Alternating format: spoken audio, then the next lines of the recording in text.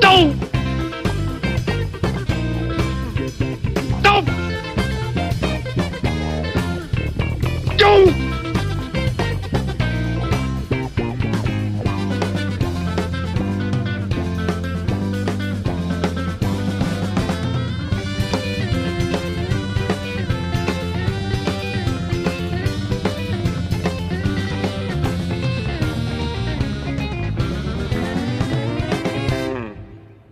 What's up, everyone? Welcome to the Doe Show, episode 19. And if you listened last week, then you know that we're covering James L. Brooks. And to be honest, it's been a fucking pleasure doing it. I had so much fun watching the interviews and learning about this man. And I can easily say he's one of my new idols. He's absolutely someone that I can look up to. I love what he's done in his life and how he got to the point that he did, because if you listened last week, we mentioned something about like, oh, well, I don't know if it was on the actual podcast or not, but we're like, one person do this, one person do college years, and one person do Simpsons years. Come to find out, he was the only person working in that fucking Simpsons writers' room, Simpsons group that didn't have a Harvard education, which is fantastic. Straight out. Dropped straight out of. He didn't even go to Harvard. He went to NYU for like a year, and just, I mean, there's so much to say about this man. That was not a discussion that we had on the podcast. That's a writer's room discussion, bro. Wait, what? The discussion we had on who's going to cover what, that was a writer's room discussion. Oh, that was another. We didn't record that. Okay. All right. No. It's a little behind the scenes, all right? A little peek behind the curtain, everyone. You know that we talk outside of our recordings. Big surprise. Dear Lord. Fucking the wizard behind the curtain exposed. Yeah. Of course, if someone's like, don't look behind that curtain, you're going to be like, yeah, he's probably right. I'm not going to look. But no, welcome to the Doe Show, everyone. I am your host, Jonathan Peckus. I'm going with the full government name today. With me, as always, is Alexander's. It's just Alex. It's just Alex. Now it's Alexander's. There's multiples. Yeah, multiple. Which wouldn't be surprising if your mom just had a couple backups in the basement. Like, yeah, my son's pretty fucking clumsy, so we just decided to have his ass cloned a couple times. That is Venture Bros right there. That's the Venture Bros plot right there. Yeah, is that the Dr. Venture has his sons has a bunch of clones in the basement because they keep on killing themselves because they're idiots. That's fantastic. And then also with us is Ryan Burke. How you doing, Ryan? I'm doing great. I thought. What about my nickname? Come on, I was going with the Post. The Post. Yeah. Yeah. We have with us. We have Ryan the Post. The Post. Woo! Knowledge. Brain Cuck Mackley and the Post Burke. Sounds like actually the Post would be a solid like wrestling name. Like you come out, oh, I'm the Post. Hey, how you doing? I work on a dock in New York. Which is completely the opposite of how I look. Yeah, you're opposite coast, opposite accent, opposite temperament in life. See, that would be a great fucking talk about a good TV show. Instead of trading spouses, it's trading coasts. And like you go from like working at a weed store in California to be like, hey, now you work on the docks. Come over here, sonny. We're gonna teach you how to be a real man. We're gonna teach you how to be a fucking Boston dock worker. Like, but James L. Brooks, he was born in New Jersey but moved to New York. So when he talks on the interviews, he kind of sounds like this. Hey, how you doing? No, he doesn't. He doesn't sound like that at all. He actually he sounds like the most. I don't know. I feel like I just have a little bit of crush on this man after doing these fucking 10 hours of research. Johnny's been man crushing on him hard. He's swimming in the Brooks. The Brooks are babbling. But I was listening to the Pete Holmes podcast, and God, is he a horrible fucking interviewer. Fuck Pete Holmes. And that's usually the time I have for most people, but I'm like, oh, James. Oh, James. You should only talk about James in your Marge voice. Oh, James L. Brooks. He's the one who came up with the idea of me doing Playboy. Oh.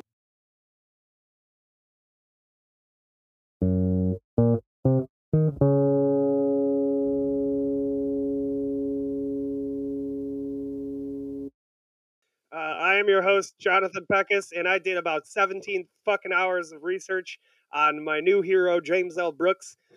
James L. Brooks, you know, he's a playwright, he's an editor, a creator, a producer, a director. Uh, he was a fan of plays. He used to read a lot of plays as a child, and a heroin addict. I did not know that. I don't mean it the way that you think. Like, he wasn't addicted to drugs, but like he wrote a lot of parts for women. And like, you know, like there was like, so when he finally got his break, which we'll get into because I'll tell the whole story. But when he finally got into his break, he wanted to reinvent the idea of what a heroine is, like a female star. And at the time, like, everyone was doing female stars, like, oh, this would be like my mother, or like, you know, my grandmother. He started to think like, I want to make the star of these shows the daughters of the women that have been stars of these shows for so long. You think of like Lucille Ball or things like that, like those old school Judy Garland shit. I don't know if that really makes sense, but like shit like that. He was trying to evolve what was already there, not necessarily reinvent it. Interesting fact that now that you bring that up is, I believe in the episode Lisa Substitute is when he had the most involvement in writing the episode. And if you watch that episode, it's exactly what you're talking about. Really? Yep. That's cool. Yeah, there's a lot of syncopation's not the right word, but there's a lot of parallels from James Brooks's work to Simpsons ideas, episodes. Like one of the first shows he worked on when he got to LA and actually got like a break was he did a couple like spec scripts for a show called My Mother the Car, and there's a Simpsons episode called My Mother the Carjacker. So there's a lot of like that kind of stuff with it. And if you I'm not going to read through, I mean, maybe I will at the end if we have time. But if you go through his IMDb and look at all the episodes that he created and wrote for on his shows, you can look at one of them and be like, there's a Simpsons episode that the title is almost exactly to that, but it's like, you know, Doing in the Wind, or like, you know, it's always a Simpsons. He'd always end up Simpsonizing one of the outside series that he would do. He would Simpsonize it into an episode, pretty much. Exactly, yeah, and not like beat for beat. It was more just like the title of the episode. A lot of times, like he had a movie called Starting Over, but they have a Simpsons episode that's called Barding Over. Not sure if it is a direct play off of the movie, but okay, let's get into it. I already called him a heroin addict, so he's definitely not going to be on the show. But okay, so in 1940, this motherfucker's born in 1940. He's old as shit. He's old as shit. But I have so much to say about him. I can't. Like I feel like I'm gonna keep cutting myself off because I have so much to say about him. But I just want to get to the brass tacks because got a lot of shit written down here. It's very relatable to me. He was, you know, not very well-to-do family. Father was an alcoholic. Was raised by his mother and his older sister, and also his mother's sisters would come along a lot as well and help. So he admittedly was raised by females. And I think that obviously has to play into the fact that all of the things he wrote such good fucking female parts. But in the early days, you know, he was like an unlikable class clown where he was funny, but he got beat up all the time for it.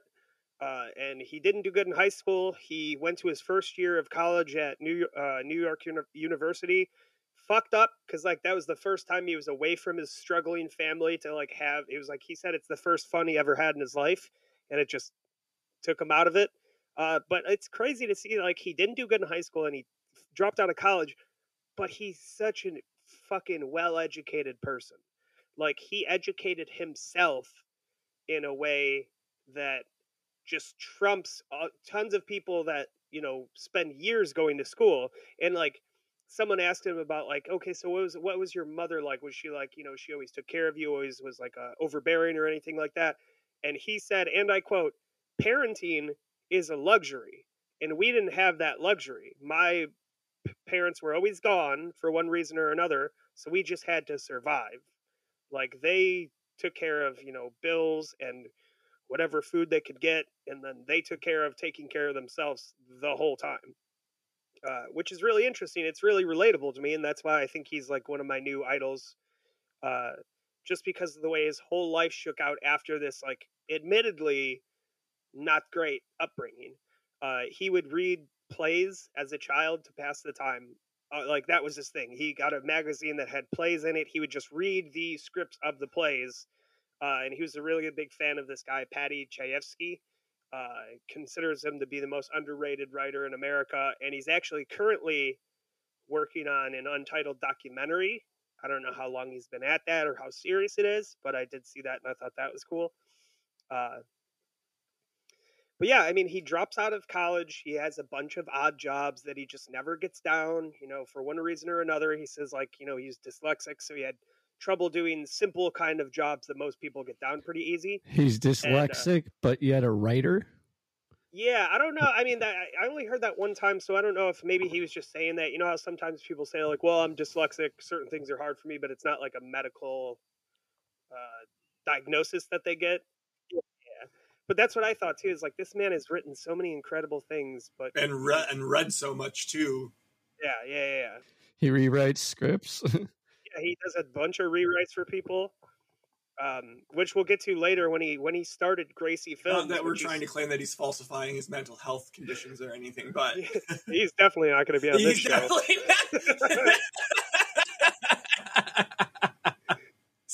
Or he's gonna come on just to be like, yo, I'm gonna roast the fuck out of you fucking twerks. Like, no, we'll get into the we'll make him like, we'll talk the better. Let's just cut an edit of just the shit talk portions and send it into him and be like, come on the podcast, bro, we really like you. Send him the worst edit ever.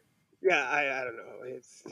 He did the interview with Pete Holmes, so I'm sure he's willing to do things he doesn't want to, because he did not enjoy that fucking interview. He kept telling him, like, no, you have it completely wrong, and like explain. He's a super nice guy, though. He seems like a nice, genuine person, and I think that comes from a lot of his his upbringing and his background. Wasn't he a host? Host of. I may have got my information incorrect, but I thought he was a host at CBS News for like 2 years. No, he was not a host. He was I was getting that. He had all those odd jobs. He couldn't keep one. And just by luck. And he's a really big believer in, like, luck and, like, catching a break and, having that one time where you're just in the right place at the right time. And his sister's best friend got him, like, the job or something.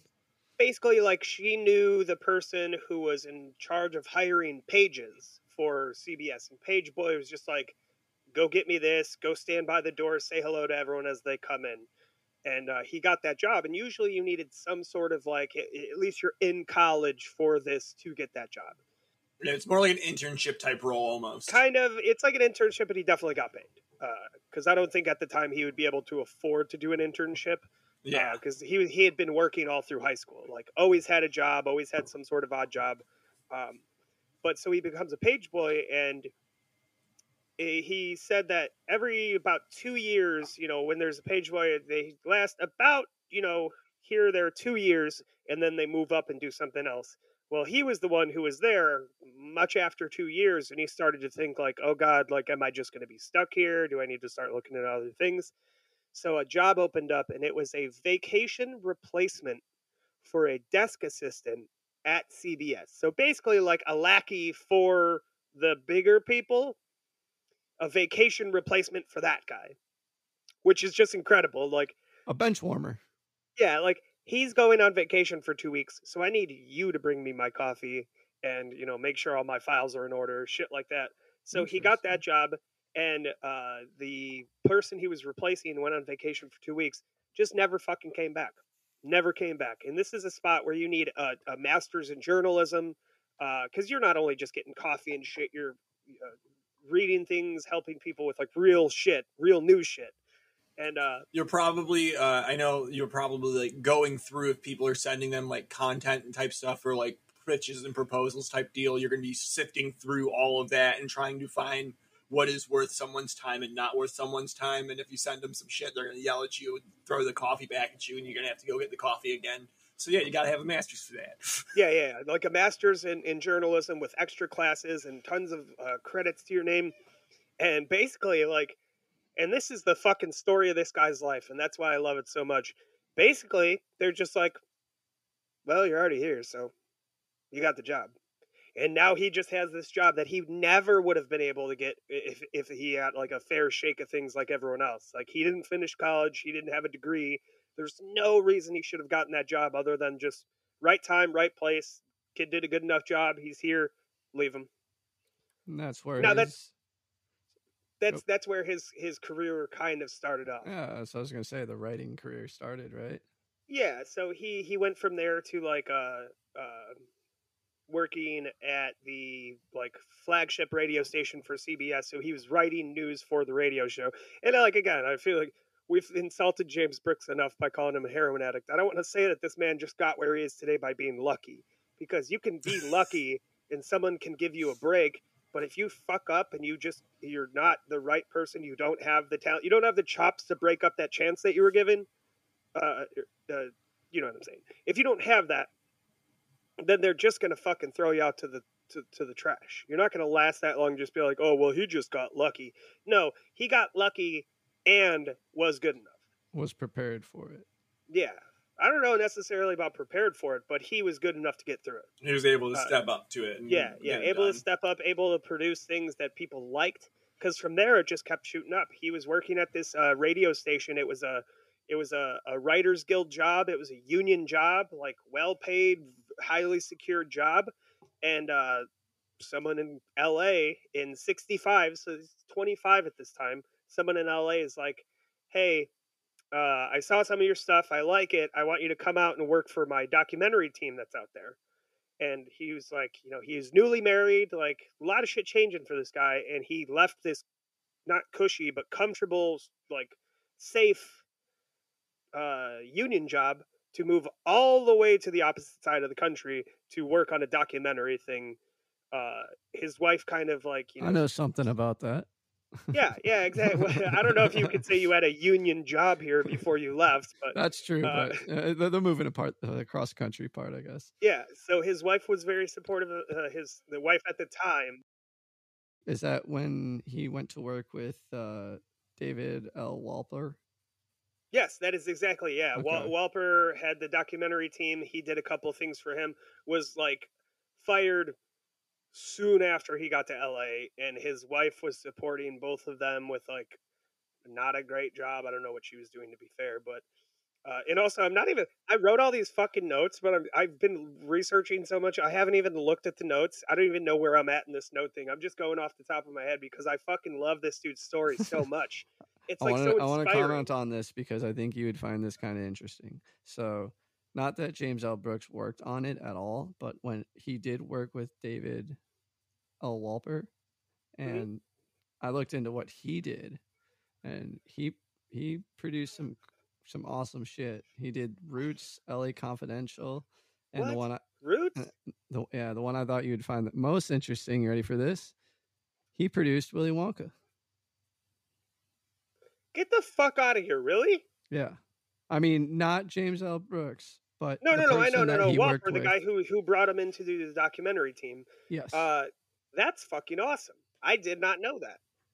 That's a 3-level connection to Willy Wonka. Guess what next episode is, baby? No, I'm just kidding. But that's cool. I didn't know that. Thank you for looking that up. I thought you would find that interesting. It's my fucking favorite movie of all time. Of course I find it interesting. But like a fun thing that they did at that documentary company, they were called up by General Motors to do a documentary about how cars were not dangerous. It was the highways, and it was the people, and it was the street signs, and it was like this huge fucking what's the word for it? It was this huge propaganda thing because what is the guy's name? I have it. Ralph Nader. You guys know Ralph Nader? Oh, fuck yeah, Ralph Nader. So Ralph Nader back in the day, one of my favorite politicians of all time. I mean, well, here, you'll like this then. So back in the day, he was a automobile safety lecturer, and General Motors hired private investigators to follow Ralph Nader around to like get dirt on him, so they could just like do this whole smear campaign. And these fucking private investigators not only followed him into a bank, but then were looking over his shoulder to see what he's writing down on his bank slips. Ralph Nader fucking sued him, got $425,000 in 1970 money. $425,000 in today money is still $425,000. In 1970, like, why did he stay in politics? I would have been in the Caribbean. I would have been kicked up. Fuck the world. Fuck politics. Fuck Ralph Nader. I don't even care what he does. Dude, he sued them and got that much like that. Like, it was no problem.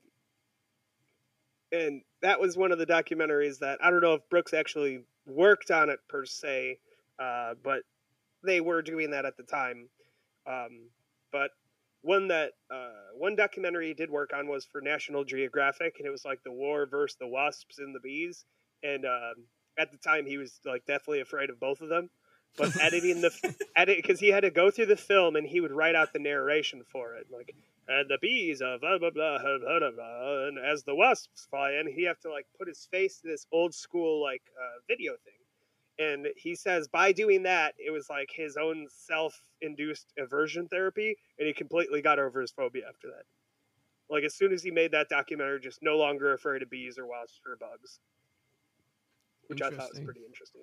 Learn enough about a topic, you no longer fear it. Yeah, you put it right in front of yourself. I mean, a lot of people pay thousands of dollars a month to get that kind of treatment. This motherfucker just did it in the studio room. So, yeah, so he's working for the documentary team. He gets laid off. He's in tough spots. His wife is taking care of the both of them. He has, and you know, I'm going to say this and bring it to a point, and then we're going to take a break and come back with the rest of the story. But he has a story where he would drop off his wife at work every single day, and then this is in LA. So he said he would either drive up the coast and read plays or books or whatever. Like I said before, he's a big reader of plays. He would either go up the coast and read, or he would go to the local Los Angeles courthouse and sit in on trials, just because he had that much time to kill and he didn't know what to do. So he was either in a courtroom or sitting on the beach reading a fucking book or a play. And he had no job. His wife was taking care of him. And on that note, we'll be back. What a lucky bastard. Right after these messages.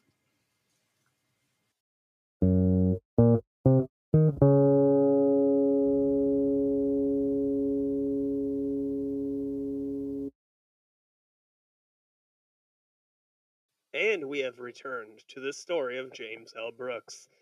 So like I was saying, so he's working for these people, or he wasn't working for anyone. He went to a New Year's Eve party that was thrown by the people he was doing the documentaries for that he was no longer working for. And he says, it's like, you know, not a dingy party, but just like people, just like us. We're all standing around wearing T-shirts, you know, shorts and all that. And these two people walk in wearing, you know, a three-piece tux, a gorgeous gown, and it ended up being his future writing partner, Alan Burns. And basically, he just got to talking to this guy at the party. He didn't walk up to him and like push an agenda. He just walked up, you know, kind of mentioned something he's always wanted to write for, you know, a comedy show or do some sort of writing like that. And Alan Burns was just like, I'll give you a shot. Like, here, talk to these people. You'll get set up. You can write stuff for these people. Like, without ever seeing anything that this man did, without knowing him for more than a conversation at a party. He's probably seen some of the work he's done, I'm assuming, because he's been in the game for a little bit. Well, he probably knows him from, like, the documentary team or something like that, but it's not like, you know, it's not like Brooks at that time had ever written for any shows or anything. Alan Burns was the producer of My Mother the Car, correct? Yes. And then that's when he hired Brooks to rewrite the script. Well, he was he He gave was him an hired as a opportunity. rewriter, right? Yeah, he gave him an opportunity. Fun little fact in terms of being given producer credits in film, the producer is one of the highest ranking things, but in television, producer is like the 5th. Interesting. Really, that is interesting. Well, during this time when, I mean, we'll get farther into Brooks's life, but like during this time, it was a huge change for television. For like new channels were coming up, new companies were being more relevant, old companies were not being so relevant. There's big changes being done, but he talks to Burns. He gets the spot, and he starts writing for like he wrote for a couple things for My Mother the Car. Like it was only like maybe 3 episodes that he just helped out on. And funny thing about so My Mother the Car, we talked about this earlier. There's a Simpsons episode, My Mother the Carjacker, and that's like a little tip of the hat to what James L. Brooks did before the Simpsons. Is that one with Homer's mother in it? Yep. Yeah, Mona and she Simpson. turns out that she's has like the dark, shady underside past that no one knows about. Interesting enough, it goes back to a heroine. Yeah, exactly. Yeah, and that's. That's right. She was like some like vigilante type thing in the like 70s. Yeah, she was the hippie counterpart to Mr. Burns. Yep. Remember when Bart puts on the tie-dye T-shirt? No, look, Grandma, the and we're all wearing tie-dye. We're wearing tie-dyes right now. Perfect. Just funny. Yeah, I don't think it's like a crazy. I don't think it's a crazy idea to think like, oh, we're all wearing tie-dye T-shirts right now. That's like 90% of my clothing. Oh yeah, but it just happened. Yeah, I exclusively wear tie-dyes, band T-shirts, and real old church T-shirts. There you go. So in 2002, fun fact about My Mother the Car, TV Guide said that it was the second worst show of all time behind the Jerry Springer Show. And I mean, 2002 is very, very, very, very, very long after that show came out. So I don't know. How do you judge something in the past if you weren't living in it? Yeah, and also like how common it is to be like, oh, the Jerry Springer Show is trash television. It's like, I don't know.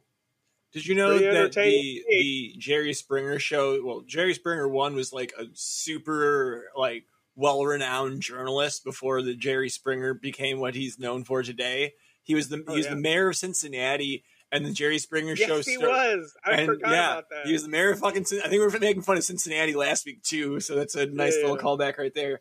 But so he's the mayor of Cincinnati. Then he started doing this like hard-hitting journalistic show, but it got trash ratings, and then he turned it into what the Jerry Springer Show is, and he's like, I hate it. I've never watched a single fucking episode of that trash ever, but it makes me fucking money. So money makes a lot of people money. Yeah, I always thought Jerry Springer was just like a Midwest thing because, like, I remember seeing it on like the local Chicago channels, and come to find out, it was nationwide. People loved it and hated it nationwide. But back to what we were saying before with Brooks being a big believer in catching a break and having a lucky circumstance. Like, this college dropout goes across the country to take a chance on a job he wasn't sure of, gets fired, then at the fucking party that place was having, meets someone who changes his life forever. He becomes his writing partner. He achieves his dreams of being able to write on shows. And after that point, he had 2 credits on shows that he had been on. So he had an agent, and he had about like a season, quote unquote, like a whole year of just doing freelance work. He wrote for CBS. That Girl. Right? Well, no, CBS was before he moved to LA. He stopped working for CBS when he moved to LA. I don't know if you're right on that one. No, he definitely did. So I'm he had pretty that spot. sure Burns and Brooks got hired by CBS to write and create the Mary Tyler Moore Show. Was that on CBS? I thought you were talking about like CBS The News, because he works for CBS. No, CBS programming. Oh, okay. Yeah. Well, was that CBS or NBC? I don't know. I don't know the stations that they were on. But yeah, so he had some freelance work, and he started to get his chops a little bit. He wrote a couple things for That Girl, The Doris Day Show, and like 2 or 3 episodes he wrote, or at least helped writing on, for the Andy Griffith Show.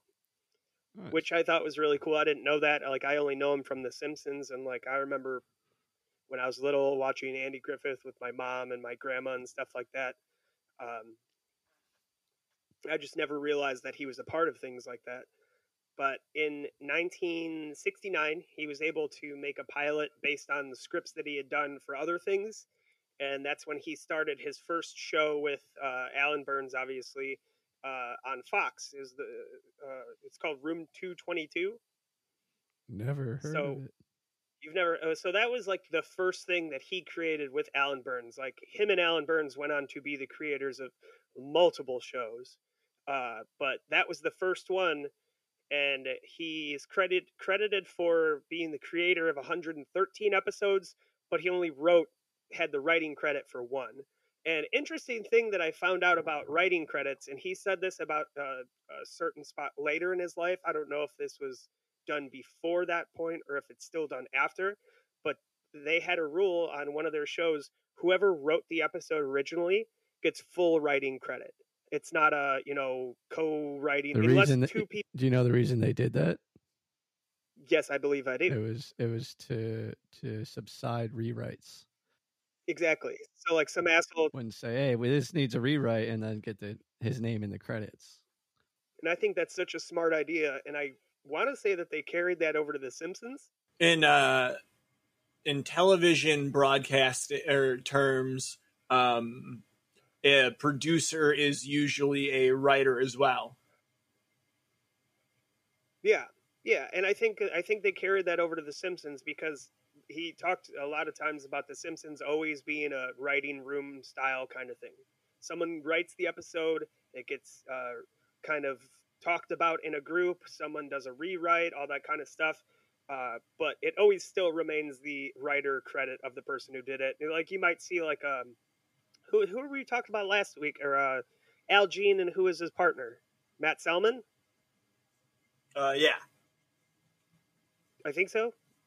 So, like, they would write episodes together. Like, they would write it together and then bring it to the group as they both wrote that. So that's why they both get the writing credit on it. But, yeah, like you said, they did it so that, some new writer's like, well, I need to get a couple credits on my name. Let me just say that this needs a rewriter. Try and elbow someone. Hey, I wrote a couple things on that. Shouldn't I get a writing credit? I love the rule. I think it's a fantastic way to keep egos down and keep the show quality up. But so he created Room 222, and it was actually a one camera show, which made it a lot easier for the writers and producers and all that. But it was one of the first shows that had an African American star. It was like the second by like 2 months. And it's not like they were trying to like set a record or anything like that, but they had one of the first shows with an African American star, and I thought that was pretty good. And he's a big fan of working, having the female lead the heroine role, so pretty progressive writer. Yeah, definitely. And hearing interviews of this guy, he still is just quite a progressive dude in general. Like, people asked him little snippets about politics, and one interview was during the pandemic, and he spoke a little about that, and just really, really wise thoughts about, a global pandemic. He said, never in the history of humanity has this many people been traumatized at the same time. And I kind of like sat and thought about that for a minute, like, because he was like, so many of us during the pandemic, like, we were all traumatized at the same time, and like, what is that going to lead to with like humanity, like, or at least like American like ideals or American humanity? Yeah. He's a very, very smart person. Fun fact about Room 222, it beat Sesame Street for the best new show, like when it came out. Huh. Which is like, you know, obviously Room A very 222 odd comparison. Well, it's like, you know, so they'll have like, you know, best drama or best comedy, best supporting actress, shit like that. But it was just the category of best new show, just completely vague, best new show. And they beat Sesame Street. Yeah. And it's like, you know, Room 222 is exactly like, look where Sesame Street is now. Look where Room 22 is, or 222 is. One of my favorite things of recent Sesame Street shit is they were like, and now we introduce our first homeless character. And people are like, what about Oscar the Grouch? Is he nothing? He lives in a trash can. He has a better living situation than you, Alex. Have you ever seen inside of that trash can? He's got a 2-bedroom trash can down there. He goes down. He's got like a kitchen. It's actually just covering a sewer grate, and he goes down, and he's one of the sewer people, and he has like a fucking like condo type shit down there. Wait, are you saying you've never seen the inside of Oscar's living space? Because he actually does have like a living space in the trash can. I've not been made aware of that living space, and if it's better than mine, I'm a little bit salty. I think he's just a homeless person that's on a lot of drugs. I don't know. And the inside seems a lot more spacious. Isn't his like best friend of them all Snuffleupagus? Snuffleupagus actually started as Big Bird's imaginary friend. Yep. And then became a real character. So he forced himself into the ether of reality. Yeah. Well, yeah, he started as a hallucination on a Muppet. Like,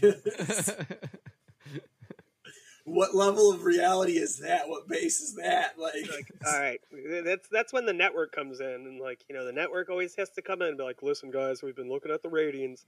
People are a little concerned that a 7-foot bird has an imaginary friend that's a heroin addict.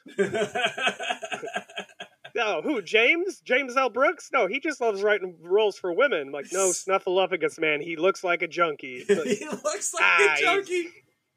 He gives off strong junkie vibes. Like, strong junkie vibes would be a great fucking punk band. Oh my god. Oh my god, you're right. That is such a good new age punk band name. Let's do something with that. Thank you, New Jersey. We're not allowed to play in New York. Our names are... I can't even remember what the fuck we just said. Strong junkie vibes. Strong junkie vibes. We are strong junkie vibes. We play punk, but with a phaser pedal. And we just turn it up all the way for every song.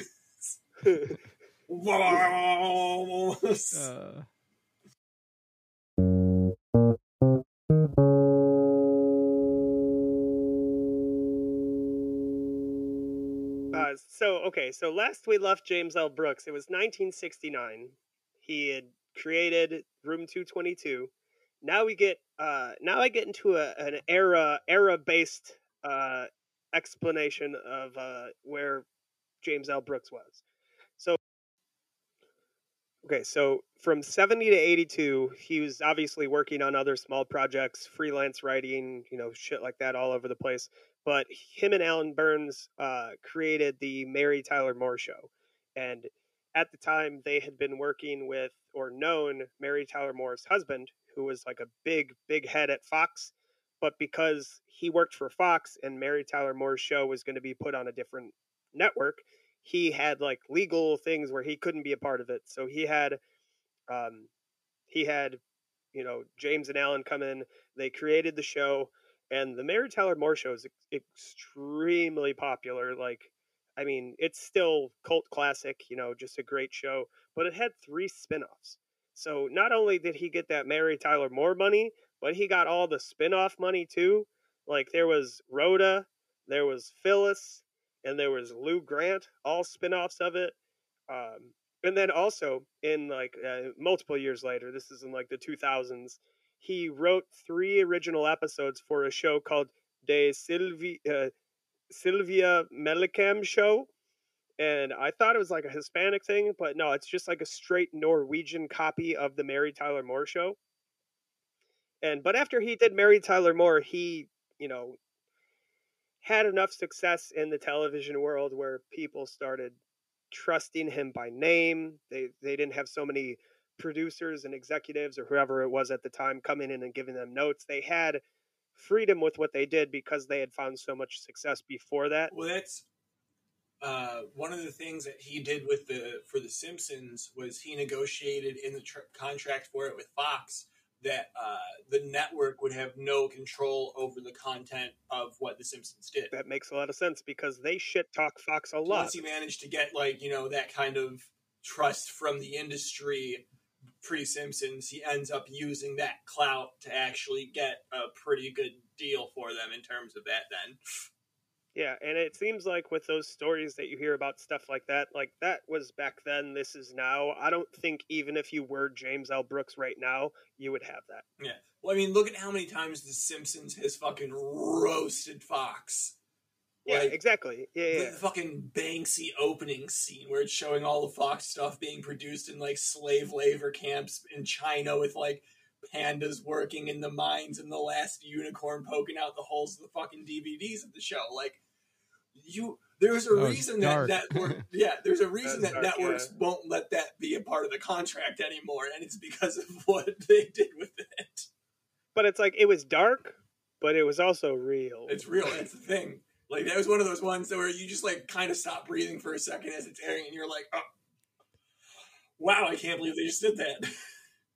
All right. So after the success of his shows, right? He married Tyler Moore. And he then left in 1978, and that's when he created Taxi.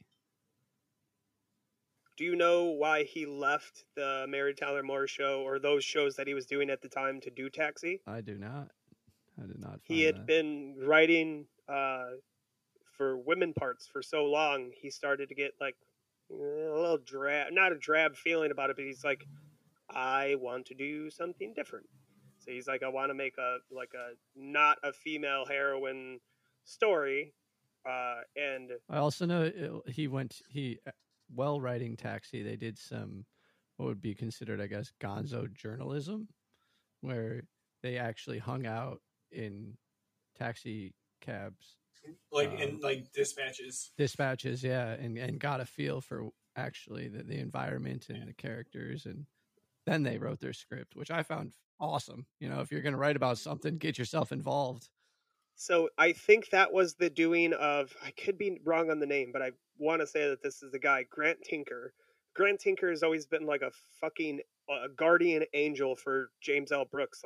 He almost got fired. Grant Tinker wouldn't allow it. Taxi got canceled, and he called Grant Tinker drunk after it got canceled and was like, hey, we all love this so much. And he was like, oh, I can't do anything for you. And James L. Brooks said, I don't need you to do anything for me. I just need you to be there so I can vent. After venting, Grant Tinker picked it up for another season on a different network. This guy has always been there helping out, doing these crazy things. He saw the potential in him. Exactly. He saw the potential and he went for it, and he took chances and he fucking knocked it out of the park every time. But yeah, so I believe it was Grant Tinker. It could have been someone else, but one person in James L. Brooks' life told him the importance of doing research. It was when he was doing Room 222, I want to say. Yeah, it was. And because the show is about a teacher, whatever. And the guy kept sending him to a high school. He's like, go spend some time at the high school, research at the high school. That's how we got the idea for the characters for that show. And then with Taxi, they went and spent a whole 24-hour shift basically at a taxi cab service where this New York article where the show was based off of was written about. And that's how he found all of the motivation for all the characters. And he's a real big guy on casting. You have to have the right people. And he took a lot of time on casting. But yeah, sorry. You're good. Ahead. And I think he learned that. That's a perfect segue because I think he learned that a little bit more the following year in 1979 when he left the television industry and moved into the film industry. And that's when he was involved with Starting Over, which he's a king at putting Easter eggs all over in terms of showing his life past, starting over. He's done with one industry, jumping into another. And his first film is starting over, which I thought was pretty funny.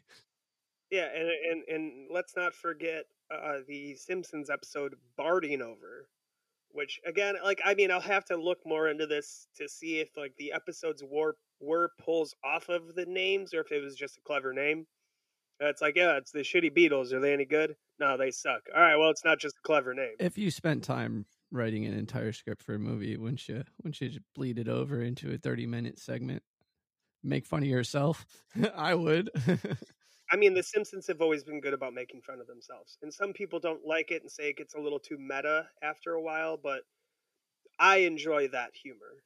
Yeah, I'm always a pretty big fan of self-aware humor. Like, and then he went into write Terms of Endearment and broadcast news, which from have a background being in the news industry, a news junkie. He wrote a movie about it, which I thought was quite comical. Yeah. Well, if we can go back to Taxi for a second. So Taxi had Danny DeVito and Andy Kaufman. And do you guys know who Andy Kaufman is? I love Andy Kaufman. That man was fucking insane. Quick story. So like he spent that time at the Taxi place, and he the way that he wrote the character for Danny DeVito's character on Taxi, who was like the dispatcher, you know, real rough and tumble kind of guy. He was at the taxi place and saw a taxi driver try to bribe the dispatcher and be like, "Can I get a clean car, man? Can I get a car that doesn't smell like shit and looks like shit?" And when he saw that, he's like, "I understand what this character is going to be." The way that Danny DeVito got that role, because like I said, he does a very long casting process. Like he'll do 40 high-level celebrities and 80 other people, and then find one person one day off a random thing.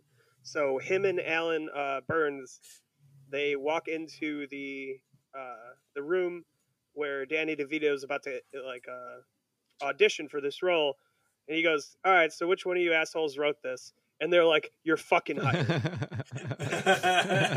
Like after interviewing 80, 90 people, and he's just like, "That is who we're looking for." And Andy Kaufman is a story. They had gone to the Comedy Store where he was performing all the time, and what's the guy's name? Tony Clifton. Tony Clifton opened up for Andy Kaufman. Big fucking dickhead, almost gets the place violent, and then Andy Kaufman comes on, fucking kills it like he always did. Andy's agent at the time, who was everyone's agent, fucking Shapiro, comes up to James L. Brooks and Burns sitting at a table, and he goes, "Hey, Tony Clifton is actually Andy Kaufman." And they're like, "What the fuck?" They're blown away by it. So they want to get Andy Kaufman for Taxi, but Andy's like, "I'm only going to take this role if you hire Tony Clifton." And he played that role very close to his chest. It was not a well-known thing that they were the same person. So to get Andy on the show, they had to hire Tony Clifton. And Tony Clifton caused so much fucking ruckus when he was there to film that the other actors were like, "We're not going to do this if he stays on this role." So they had to go to Andy Kaufman and talk to Andy Kaufman about how they can fire Tony Clifton from the show. And Andy's idea was, "All right, you can fire him, but it has to be on stage and it has to be in front of everyone." And they're like, "No way." Oh my God. They're like, "Okay." So they go and he's Tony Clifton on stage. They come out, they fire him. He's doing getting crazy, getting violent. The Paramount fucking studio security had to drag him out, literally threw him out of the door. Everyone's fucking panicked because all the people, all the actors, all the stage crew, all the cameramen, they don't know that that's Andy Kaufman. He gets thrown out of the fucking door as Tony Clifton. And then he calls like one of James L. Brooks's executives or like workers, co-workers kind of thing. And he was like, "That was the greatest time of my life." And then Andy Kaufman comes back and does the rest of the show no problem. What a trip. What a fucking legend to be able to. He just split himself completely in half and like. Have you seen the documentary about Jim Carrey playing Andy Kaufman? And like, have you seen the movie of Jim Carrey playing Andy Kaufman? You got because there's the documentary and the movie, and they're both fucking phenomenal. Well, like my favorite thing with the documentary was then when like Jim Carrey played Andy Kaufman, or did I don't know if "played him" is the proper term, but like did Andy Kaufman in front of his parents, and they're like going out to dinner with Jim Carrey as Andy Kaufman, and they're just like, well, it seems like we're hanging out with our son right now, and it's really fucked up. Yeah. Like there's some pretty crazy points in that documentary where like it was not like a scene. It was like, you know, Jim Carrey being Andy Kaufman as Andy Kaufman around Andy Kaufman's family and be like, hi, Dad, hi, Mom. And then like yelling and arguing with his father like Andy Kaufman would. And there was like some emotional scenes where like they're all kind of crying.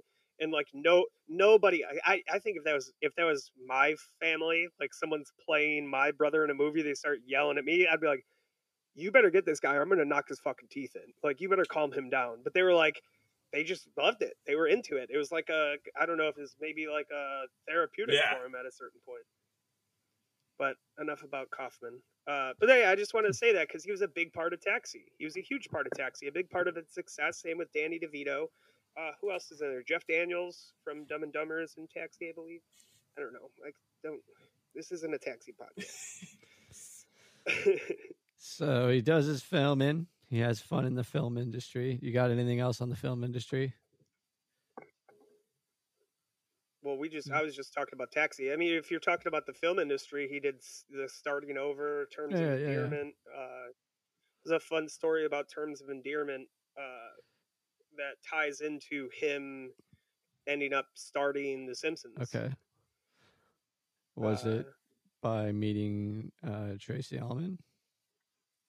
No. Okay. This was so when after he was done filming Terms of Endearment, one of the stars of the show gifted him an original comic panel of Matt Groening's. It was 9 Ways or 8 Ways to Die in LA. It's like, you know, drive-by shootings, all this stuff, and then the last 2 were success or failure, and like that was the 2 last ways to die in LA. And he always loved it, and that's why when they were doing the shorts, he went to him to do that. But there's still a pretty good amount of stuff between 1983 and 1989. Actually, there's not. 87 is when he returned to TV. Yeah, he did the movies, and then he returned to television to actually help Tracy Ullman as a producer. So do you? Go ahead. I was going to say we can talk about the movie he did before he took the break that led into the Ullman show. So do you guys know what Terms of Engagement is about? I do not. I'm going to be honest. I've never seen it. Yeah, me neither. But like real short synopsis. Super long, drawn-out drama comedy about a girl with an overbearing mother and a blah, blah, blah husband. They have whatever shit happen. She gets terminal cancer and then fucking dies at the end. But it's still a comedy, which I thought was interesting. Never watched it. Maybe I probably will after this. But like Jack Nicholson, Danny DeVito, Jeff Daniels, and John Lithgow are all in that movie. They won a bunch of awards for it, too. A ton of awards. So much success from that. And he, the director, Alan Pakula, Brooks specifically wanted him for that spot. Like you mentioned earlier, he's a key caster. Yeah. I mean, he said multiple times, like, I don't think we would ever have been able to do that without this one person playing this role. And he says that about like every single character in the shit he's made. So obviously it's very important to him. But this is like he got Palooka to direct for this, and then later Palooka got him back. It's like, it wasn't like I scratch your back, you scratch mine, like you owe me one. It was more like, I know you picked me because you thought I was right for this, and I think you're right for that, so I'm going to hook you up with these people to do that. But interesting thing about Terms of Endearment, it's a very Americana, like the way it's set and the time it's set in. Brooks had everyone, I don't know if it was everyone, I don't know the extreme details, but he had all the actors and like people that were working on the movie. He had them all look at all of the Norman Rockwell paintings, which I thought was really interesting. It is pretty fucking cool. I mean, just like a really good way to, I don't know, put your idea across to everyone working on the film.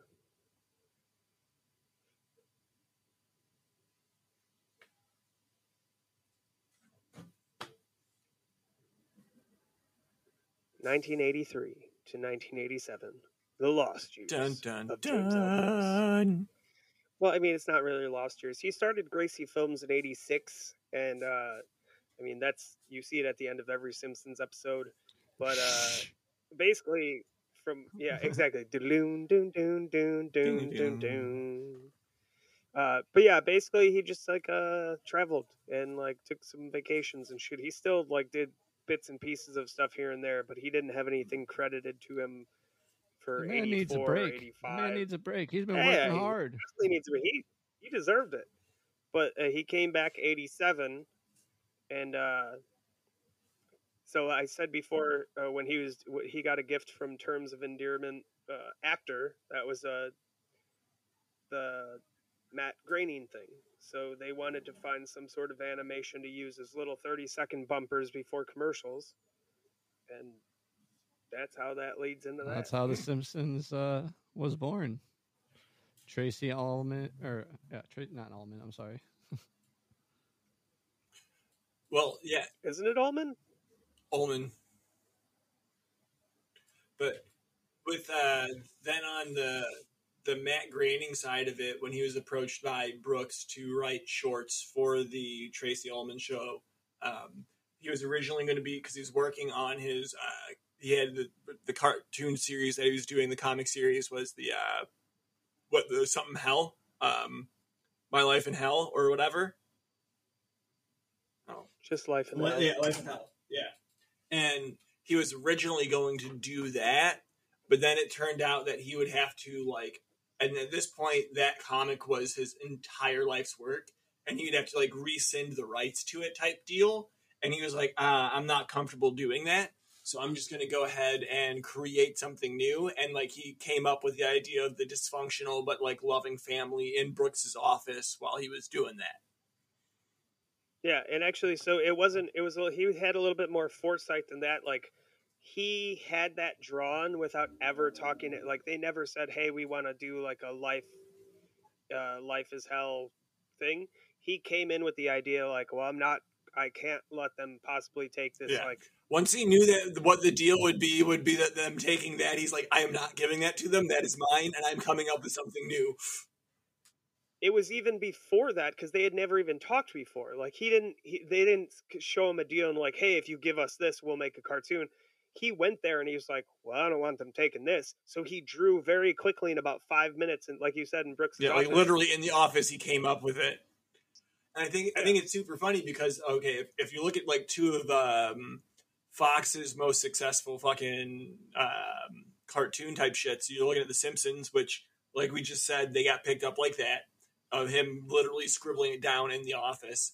And then when Mike Judge pitched King of the Hill to Fox, he didn't have anything. He just went into the interview as Hank Hill pitching Arlen to the executives of why they should do their TV show in this fictional place, Arlen, Texas. And they're right. Who is this guy? What are his friends? We want more. Please give us more. Did you guys see the crossover episode? It was a very, very slight second, but it's when Bart joins the football team and Homer becomes the coach. I don't know if I remember that. King of the Hill, the King of the Hill family is in the bleachers. And for a slight second, they're like, "We came all the way to Arlen for this, or from Arlen to this." Yeah, it wasn't. It was a crossover frame, not a full episode, just a very small, like a scene at best. Also, I did want to mention, so when Brooks got a hold of Groening to have him come in to just talk about, doing some sort of animated shorts for the Ullman show, this wasn't even close to them having an idea of starting an animated series, like a cartoon show on the network. They just had little 30 seconds before and after the commercials, and that's where the Simpsons family was born. But again, someone drunk at a party. I think it was like a Christmas party or a New Year's Eve party again. But the animator who was doing the animation for the Simpsons almond shorts, like cornered James L. Brooks, and he just like very passionately explained like how much to animators and to people who do anything close to animation or even just fans of animation, how much it would mean to them to have a show, an animated show on primetime, and there hadn't been one at the time for 25 years. So Brooks heard him out, and he's like, he saw the passion. He said he saw his eyes welling up with like tears because he was so passionate about the idea, and that was like the turning point that convinced him and Groening to actually go out and pursue like a full show, which they started in, was the first season in 89 or was it 90? I want to say it was 89. Yeah, 89, yep. It started in the very end of the 80s. And I don't think it became The Simpsons until 91. No, it's The Simpsons in 89. Okay. Or 89. Or, I mean, it didn't become syndicated as its own program until 91, is what my memory tells me. Fun fact, since we're going to the starting point of The Simpsons, did you guys know in the original when they have the clouds come up and it says The Simpsons, the right side, it covers up suns a little bit longer than the Simps because the intent was they are simple people. They're simps. Huh. That word had a different connotation back then. Yep. It's like the simp sons. I'm turning this shit off. I'm turning this shit off.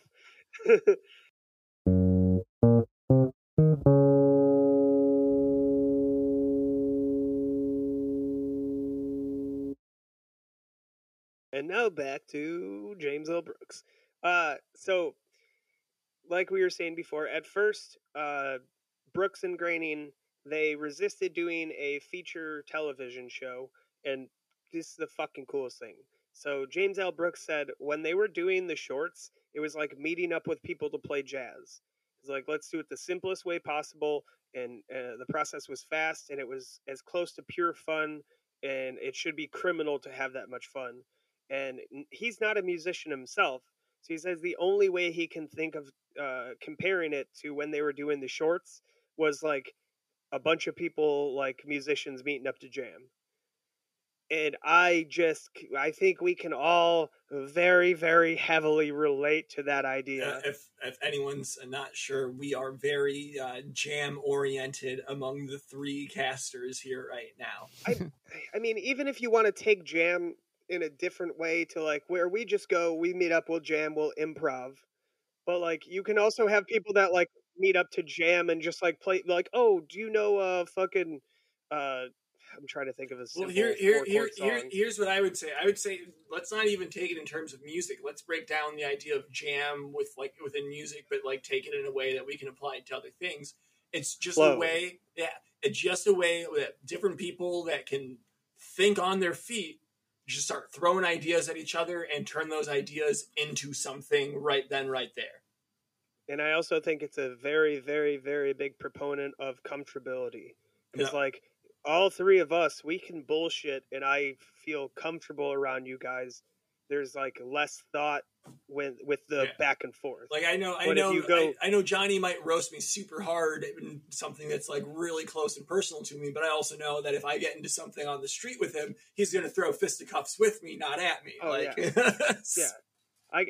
I could say, which goes back to his casting once again. He likes to he wants to create the environment. Yeah, huge thing. And I mean, before that, it was not.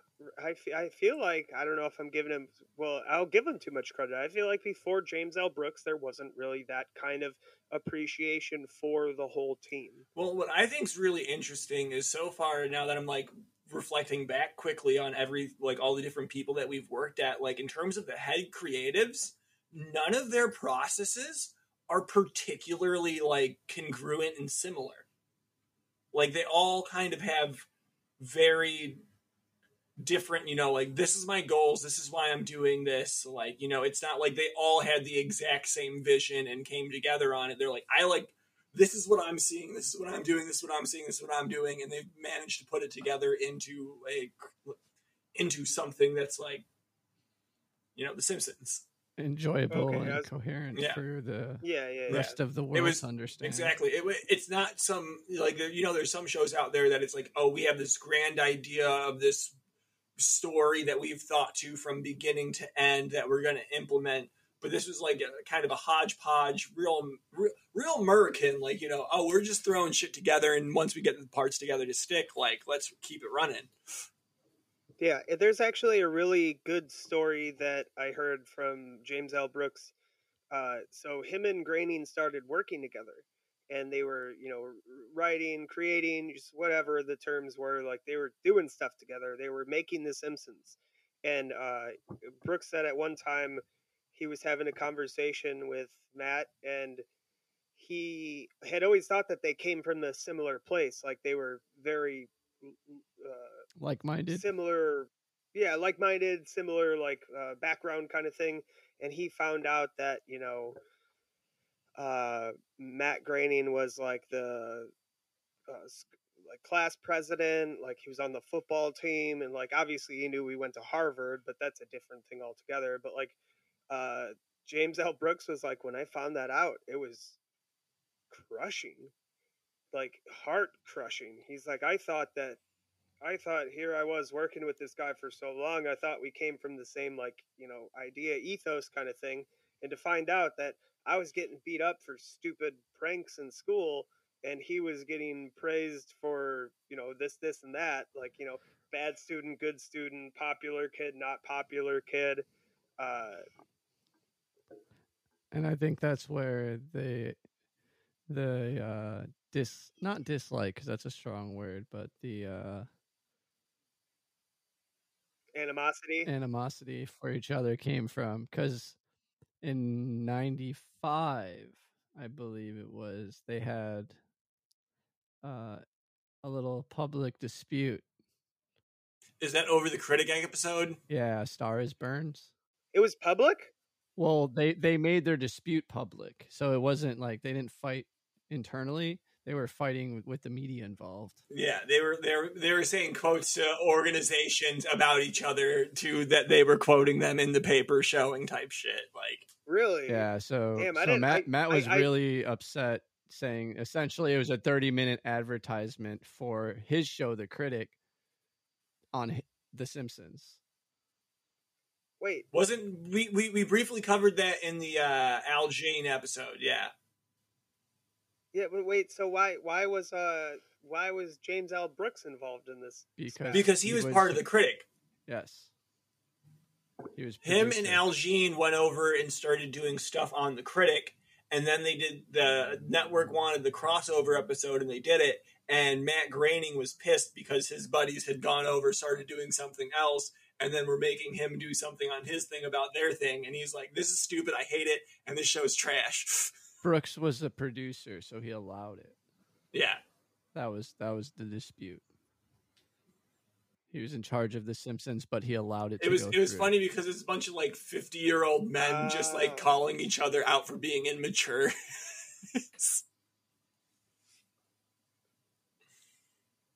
Why though? I mean, like, dude, like I'll do a whole. It seems like ego at my point. Yeah. At that point, yeah. I mean, maybe.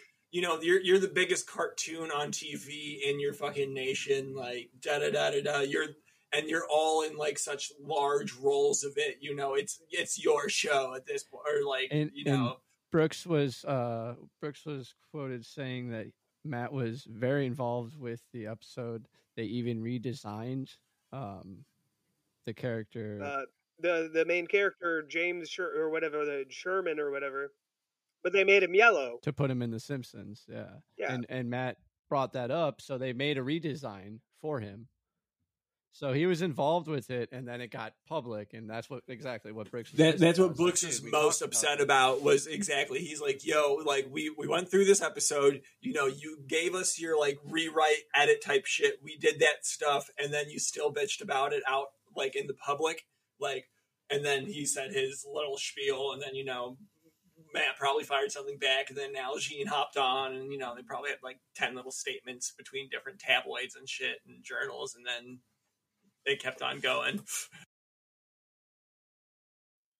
Okay, so we'll end on this. Without The Simpsons, what else would we not have? Because obviously no Futurama, no any Matt Groening stuff. Like, what do you think? Hopefully Mike Judge. Hopefully King of the Hill. But that's a what if. Because then you wouldn't have the chance. Because I'm not willing to speak on what we would and wouldn't have, but we would be at least a decade behind in adult animation from our nation. Like, he opened the doors for it, so then we get all these different things coming in, and a lot of them don't stick, but a lot of them only get a few seasons or whatever. But if we didn't get The Simpsons on through shorts on the Ullman show and then into its own thing, that wouldn't happen until at least the mid 90s, late 90s with something, and, you know, we'd be so far behind that it would be fucking irrelevant. We may have gotten there at a certain point, but it wouldn't have been the same path. And like we talked about Al Jean last week, and like at this point, researching all this, like he's kind of inconsequential when it comes to it, because if it wasn't for James L. Brooks being in the certain place he was, and badass, calling up Matt Groening, being a badass, making it for fucking rags to riches, calling up Matt Groening, and also Matt Groening being the person he was, instead of being like, well, I guess I'll just bring him what I have. He's like, no, fuck that. I'm just going to draw something real quick on a napkin. It could have been a napkin, you know, like he's lucky he had a piece of paper in like the waiting room he was sitting in. In 5 minutes, he drew up all of the characters of The Simpsons. And like we talked about it before, he wanted all the characters to be unique on silhouette, which is one of his like quirky Matt Groening rules. Like, I saw actually funny thing anti that I saw recently was this one guy showing a thing where this was for Dragon Ball Z, and he drew out like a basic face without hair, and then he had different little like hair cutouts that he dragged over the figure, and like 5 or 6 of the main characters of Dragon Ball Z are the same face shape with a different haircut, and that's it. Different haircut and then different clothes that they're wearing, but that's enough for most people to not realize that they're the same. He also alludes to that, Matt, in Skinner and his mother. Skinner's mother traces his silhouette, and he has a whole wall of all of his silhouettes as he goes. Oh yeah, you're right. Oh my, on the upright by the staircase. Yeah, so it's a little allude to his rule, as you would say. How important silhouette is. There's like a lot of creatives that had certain rules, and you know, like if you're gonna work for this person and make these movies or films or cartoons or animations, like you have to abide by these rules. The one that comes to mind, which I think is really cool, Tim Burton had a no 90-degree angle rule. Yep. Which just like it comes through in everything that he's done, and it's such a small thing, but when you think about it, it's such a large thing. Yeah. I've seen posts online where people are like, here's an 89-degree angle, and people are just infuriated by it. And now the entire shot is nothing but those. Brilliant. Yeah. All right. Anything else on the Mr. Brooks here? I mean, other than the fact that all of the like the episodes and things that he has done for his shows. I mean, his credit list goes on for days. It goes on for days, but if you look at it, you read one of them and you'd be like, oh, that's a Simpsons episode. So let's see here. He also had a pretty heavy hand in the Simpsons movie, the creation and direction of that. He was pretty big in that. I think he was saying for the movie, they really had all of like the heavy hitters, like a lot of people that hadn't been working for The Simpsons for a while that did back in the day. They had them all come in, and he was saying that it was kind of a little like over stressful because you have so many people you have to work with and like so many things that are trying to be done. So many egos. Yeah, so like, okay, so random episode I see here of Rhoda, which was a spinoff of the Mary Tyler Moore show. It's Brenda Runs Away. That is, you know, like just titling like Lisa Runs Away, or so and so does so and so. I saw a bunch of them earlier. The Making of a Vegetarian. Did you know? That's the one where Lisa becomes a vegetarian? No, that's an episode he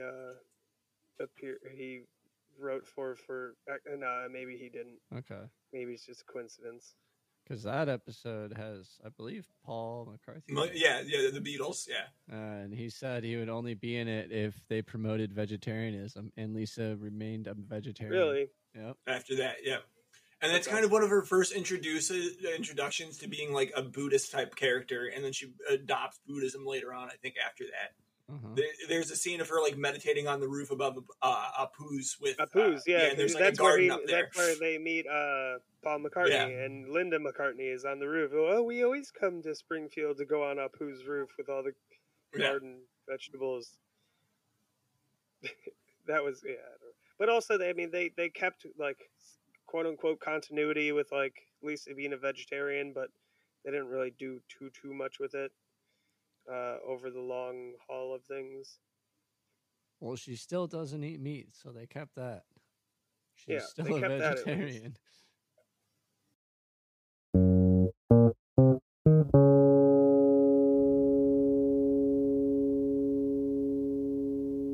Listen, all I wanted to say, you fucking donuts, go on Facebook. Go on Facebook, look up the Doe Show podcast. And join that. Join our little plan I'll also be getting us onto the Doe Show Podcats Instagram or TikTok. Our TikTok's going to be our we already have the program. TikTok. You could have already been following, but the name will be changed to the Doe Show Podcats. We have Instagram at the Doe Show. I think there's underscores or whatever. But listen, we're all over the place. You just go to Google, you type in the Doe Show, you'll probably find all the shit we have. Just DOH. That's all you need to focus on. Because if you type out DOUGH, I feel like you're going to get a lot of Play-Doh. We're probably going to go to something on the Food Network, and we're never going to get you back from there. Kind of thing. We've got a very small audience, and we need to keep the members that we do have coming. Yes, we need to retain the people we have. Go on Discord. If you play video games, go on Discord, or even if you just like video chatting or hanging out with people while they play video games, go on Discord, look up the Doe Show.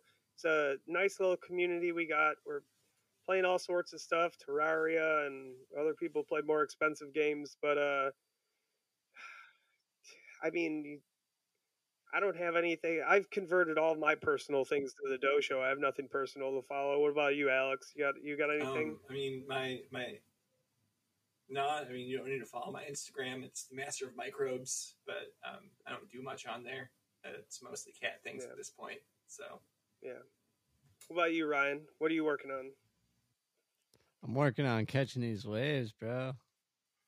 Oh yeah, you gotta go, man. You gotta help. All right, well, we gotta close this one out so Ryan can go catch that nar. Hey, all right. There was a tropical storm in Mexico, and it's coming up here, and there's now it's 6 to 10 footers, bro. Ripping.